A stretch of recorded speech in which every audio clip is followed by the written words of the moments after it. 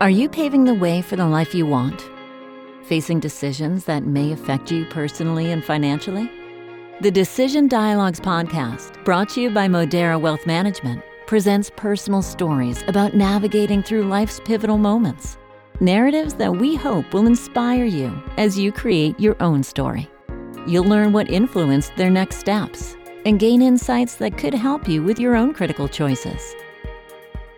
Welcome to Decision Dialogues.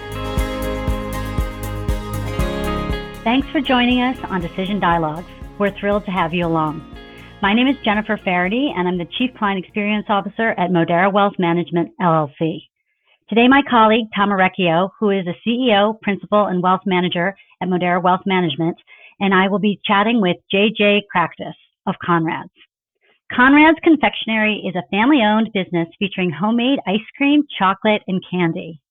Conrad's is the oldest business in Westwood and one of the oldest in New Jersey, founded in 1928. Very impressive. I can't wait to hear more about that.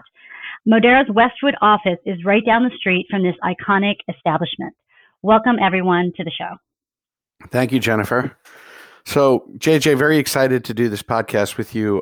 I'm a lifer. I've been going to Conrad since I'm a little boy and always loved the ice cream. Love walking up to the window outside as a kid. Just nothing more exciting than getting an ice cream cone in the summer. So how did Conrad's get its start? So Conrad's got its start. Fred Conrad, the original proprietor, actually came over from South Africa. He was orphaned in the Boer War, and he came to live with an aunt in the United States. And he came to New Jersey and decided to take confectionery classes in New York City. He went there to classes, started the business in 1928. And then in the 30s, my grandfather started working for him as a soda jerk and became a partner eventually. It's been in my family ever since. So I'm the third generation in my family. My grandfather worked for Fred Conrad, who started the business. And so what made you decide to get involved in the family business? I guess serendipity played a large part. I went to school for engineering, got a bachelor's of engineering, and spent almost 2 years in the field of in a municipal engineering capacity. And then I didn't love the office environment. It wasn't, I didn't see myself long-term.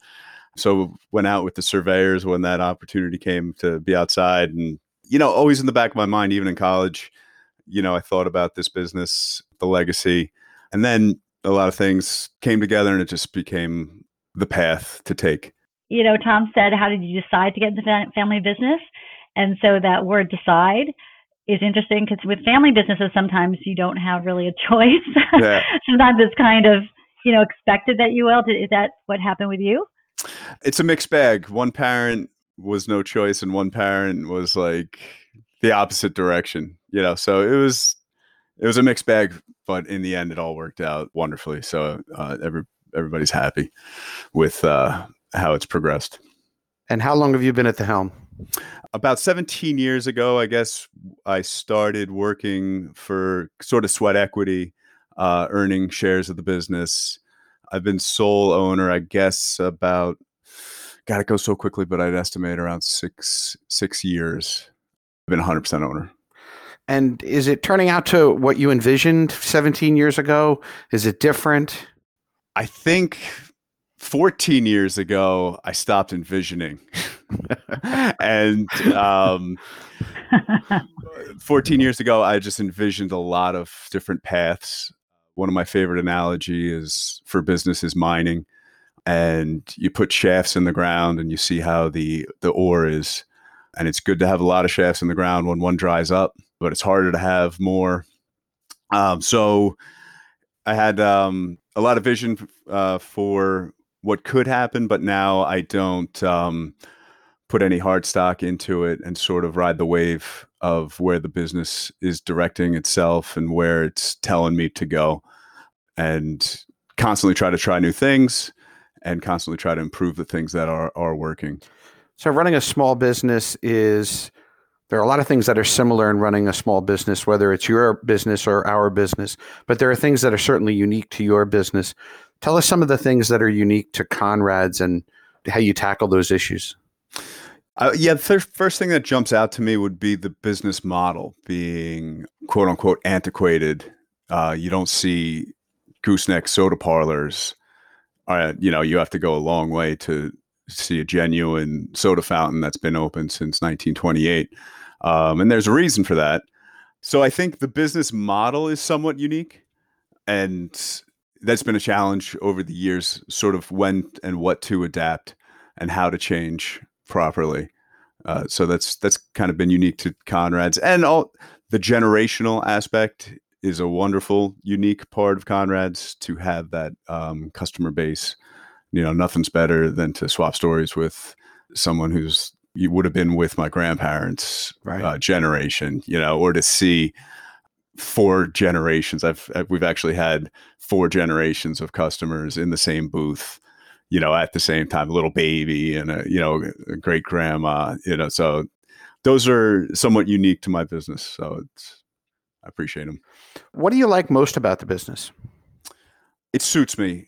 It's extremely challenging, but I couldn't just work with my mind. I couldn't just work with my hands. I enjoy shifting roles and being able to use the business to scratch all kinds of different itches. So that's one of the things I enjoy most about it. So 17 years in, you obviously have a lot of wisdom, not just knowledge, but wisdom on working in the business and working on the business. If you could rewind 17 years, what would be the piece of advice you'd give yourself 17 years ago? Yeah, so I would tell myself, mind my own perfectionism and OCD, and not to waste energy in that, just to be more aware of those 2 aspects of my personality. My example being, like, first thing I did was, let's get a website. Website's got to be, it was like when websites were new for businesses like this. Sure. And I learned Photoshop, and I spent so many hours making the pictures look good. Whereas, a little bit more of slap the picture up and sell the nonpareils kid would have been, something I would have done. That's good. So that's the advice you would give yourself. What's the best piece of advice you received from someone else? That would have to be my grandpa, in a prophetic moment, I guess, when I was growing up, just a kid coming into Conrad's, watching him do whatever he was doing at the time. I remember he turned to me and he said, "Take care of the quality and this business will take care of you." That's great. Yeah. And it's just been one of the foundations of the designing and running the business. What would you say is the biggest challenge to running the business? Man, I think the so many plates you have to spin is one of the biggest challenges, not having enough time really to give any one aspect of the business, and managing that energy in a way where I can grow, get more people on board, and, give each aspect of the business the human attention it really requires. Okay. I know that the business can be somewhat seasonal. I know that there are certain times of the year where the chocolate part of your business is huge, whether it's around the holidays or, again, around Easter. And then obviously the ice cream in the summertime. Do you have a favorite of the seasons? I appreciate the change. I often tell people, by the time you're sick of candy, it's ice cream time. And then by the time you're sick of ice cream, it's candy time. And the candy is like build, inventory for the holiday. The holiday comes up and then things, you go crazy. Everything's empty. It's a disaster. You start picking up the pieces, and then ice cream's a grind. Weather's good, sales are good. Weather's bad, sales are bad, but like sort of day in, day out. And they're both, I appreciate being able to jump into both of those modes. That's great. Tell me a little bit about your people. Have you had long-term employees? Yeah. So what my mom taught me was the people aspect of the business and the importance of keeping people happy. And we actually have one of my employees I'm the 3rd boss she worked for. So she started in high school for my grandparents. Wow. and then she worked for my parents, and now I'm the boss, So like in a way, she's more of a cornerstone than any of us. Wow, that's great. One of my closest friends, his wife works for you, and she's been working there a long time. And I tease her every time I come in what a sweet job she has, and she finds some humor in it. Who's that? Sharon. Oh, that's who I'm talking about. Oh, Sharon. you're kidding. Yeah, Oh, you're friends with Sean? Yeah, I've known the Essmans for a long time. Billy and I are very close friends. Oh, okay. Yeah. Sharon started for my grandparents in high school. That's great. That's fantastic. Very nice to hear. That must be so rewarding in many ways, right? Yeah, it's amazing. It's amazing. What I hope to be a part of, because I'm an engineer, I see the world, everybody wants the same thing, and we all get more of it working together. And why isn't it working out as well as it could be? And I just want to, in this time, I'm very optimistic about how systems and communication can pair with the business models that facilitate that for everybody's mutual happiness. And I'm hoping to be somewhat part of that in my designs and sharing that someday in the future. So I asked what was one of your greatest challenges earlier. Let's talk about recent challenge. How did you guys fare getting through the pandemic? Yeah, I lost a lot of hair, I think. Lost what was left. It was very challenging. So for some background, Easter's our biggest holiday. So we, like I said, you build all your inventory. The shutdown happened, I think, 3 or 4 weeks before Easter. Like literally worst possible time for us. When I also signed a lease for March 1st for our expansion facility. Wow. So that was very interesting. It's incredibly challenging. I wouldn't wish it on anybody, but because of the people we had and just because of the love of all the employees, like getting through it together, we just faced every day and every challenge that popped up, as best we could. And if it wasn't for my team, we wouldn't be here. And we just faced it together. And I think that's the bottom line of what you got to do. But it was a trip, man. And it's not over. No, it's not over. The supply chain, you can't get anything. Right. Pricing. What kind of pivots did you have to make specifically during that time in terms of did you have to think about different ways to grow the business, how to reach customers, different inventory? Absolutely. First pivot was I'm sitting on like 15% of my annual revenue that usually goes in the next 3 weeks. And if it doesn't, I'm tapped from a cash flow perspective as far as like line of credit.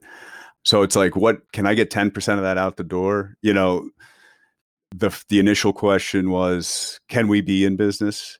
And thank God they determined takeout food was okay. So, if people need cheeseburgers and fries, you can make a case they need ice cream. So we started going at it. Serendipitously, and because we're a growing business, we had just got our entire product catalog onto Shopify, everything inventoried. So transitioning to a 100% phone call, internet-based sales model, whereas typically it was 80-20 in-store to online. Now we're 100% online, and does this framework have what it takes to get it done? My first full-time hire was my cousin Tony's kind of tech whiz, had experience with logistics and things like that. And, with spit and duct tape day by day, he kept things going, ripped down all the merchandising shelves, set up packing stations.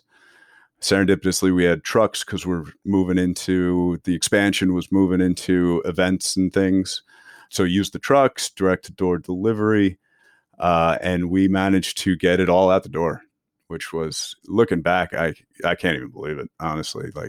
Would you say one of the blessings was it kind of forced you to change your business model a bit, and that's something that'll stick going forward? Absolutely. There's a lot of silver linings to it, and that was one of them. Being able to realize we can offer next day delivery, sort of like an Amazon. So, when Christmas comes, it's just as easy to get your candy gifts delivered next day. So that convenience factor. So there's a number of silver linings to the stress. And I would say because you have that history and you have these customers that probably know you from growing up, but they don't necessarily live locally. Now you have this whole other market that you might be able to reach if they Absolutely. moved away, something like that, where they can get Conrads just like they were, back in Westwood.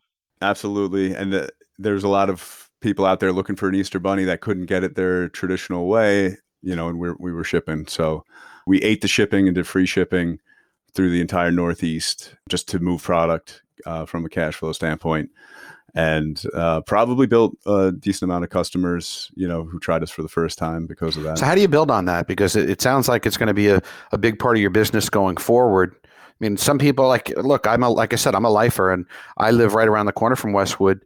I only found out recently that you ship because I'm so close with the Essman family, and they told us that, oh yeah, we ship now. And how do you get that word out? Yeah. I struggle with that. It's a great point. I ran into someone who lived in Westwood for 30 years and didn't know we sold ice cream. What? It was a candy customer. Oh, boy. And I've done a lot of thinking about it. And what I've come to realize is, we are so inundated. Every business is trying to get in our heads. So we walk around the world with a natural defense mechanism of we got these walls. Yep. Because otherwise, your brain space is going to be co-opted by a business. It's amazing. The best is word of mouth. Yep. That's always the best. And then cross-selling.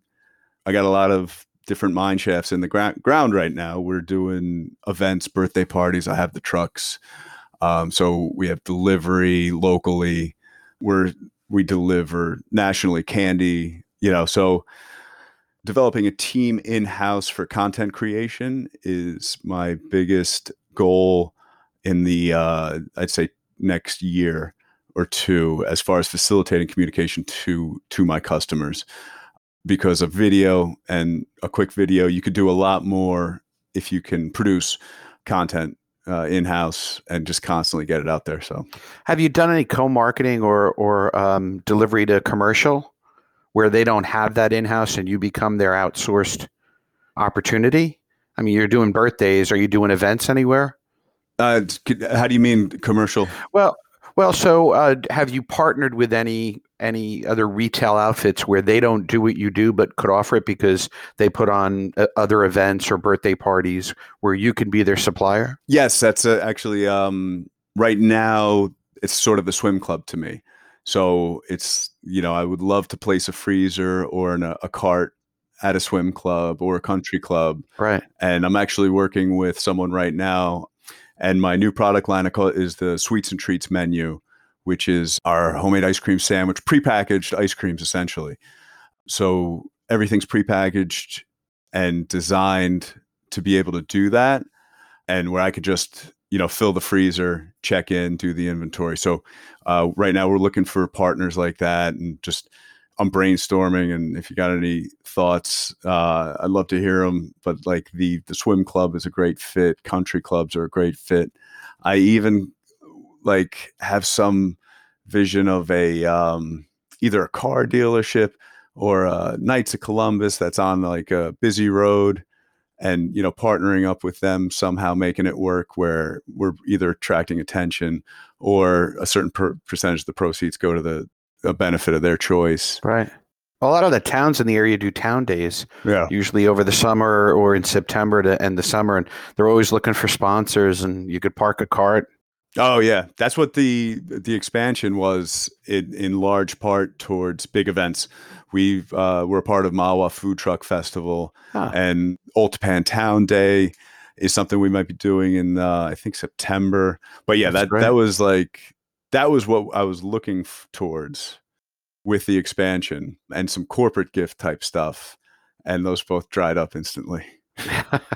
So the way I even learned that you ship was my son broke his shoulder back in April, and your ice cream sandwiches showed up in our front door. Oh, right. Which was great. Yeah, he was thrilled. He couldn't wait. He couldn't wait to dig in. Yeah, so we do the ice cream locally. I think most of the towns in Bergen County we do next day, and so I have software in the works because I got the trucks, and theoretically with the right people I can run them all day long. So We want to be able to do almost like pizza delivery too with the sweets and treats menu.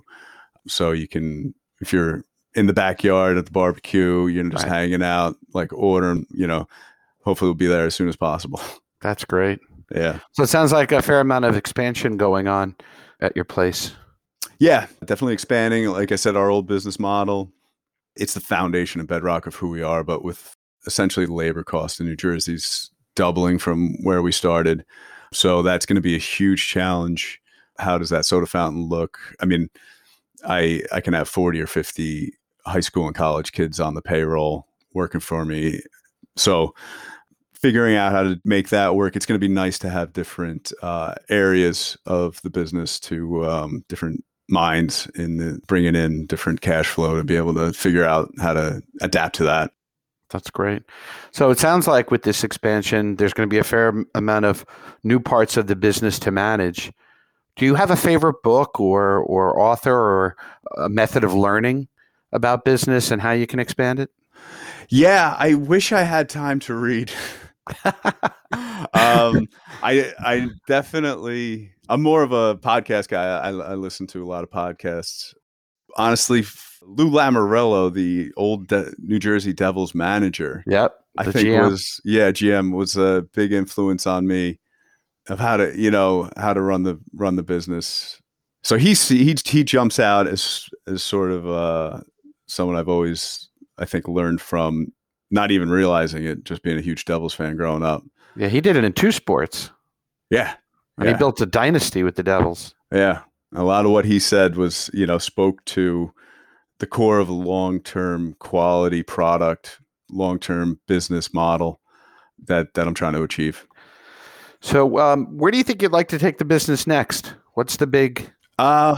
Is it the online sales we've been talking about? Is it delivery? Franchise? I don't know if you'd ever think of that, or opening up another location. Yeah, I think it's the new locations where it is like that next big step in my mind. So space is a huge factor in Bergen County with the prices of everything.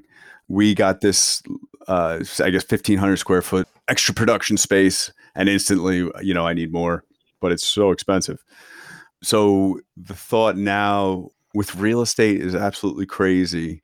Commercial real estate's kind of high too, but I think like avenue retail real estate is maybe not so high, not even positive. But if Fred Conrad didn't buy the building and pass it along with the business wouldn't be here. So there's a lesson there in considering purchasing a building that I could on second retail Conrad's with an apartment above I could live, sort of make it work cash flow wise, and then start that second store.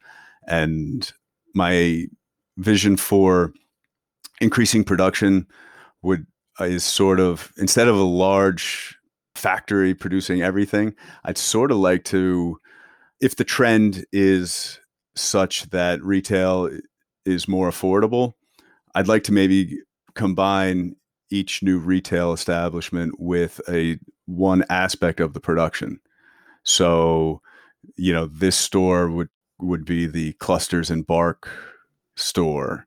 This store could be things that would work on a small hand basis, which is a lot of what we do because we're a lot of our stuff is by hand. So that's sort of my vision as far as increasing production as well as sales, and then having the online shipping, the driving the truck to a place, like that can all work out of a central facility warehouse type place. So that's sort of where my head's at right now. You put a smile on a lot of people's faces with what you do. We're going to wrap up with one last question that we always ask, and that is, what was the last non-financial related decision that you made today, yesterday, most recently? Whether to clean up that mess in the background. And it's a big no. That's good. Because this is all audio, right? This is all audio. Well, it was a pleasure having you on the show. I look forward to seeing you over the summer for sure. Thanks for taking the time today. Thank you for having me. It's been a pleasure. I appreciate it. So thanks very much to Tom and JJ for letting us listen in on their conversation. We appreciate their time and perspective. And thank you for tuning in. We hope you'll join us next time on Decision Dialogues for more stories from successful business owners. So long for now. Thank you for listening to Decision Dialogues. We hope you found today's stories helpful for your own decision making. If you'd like to listen to more episodes, you can subscribe on your preferred podcasting app or visit our website, where you'll also find show notes and important disclosures. www.moderawealth.com/Decision Dialogues.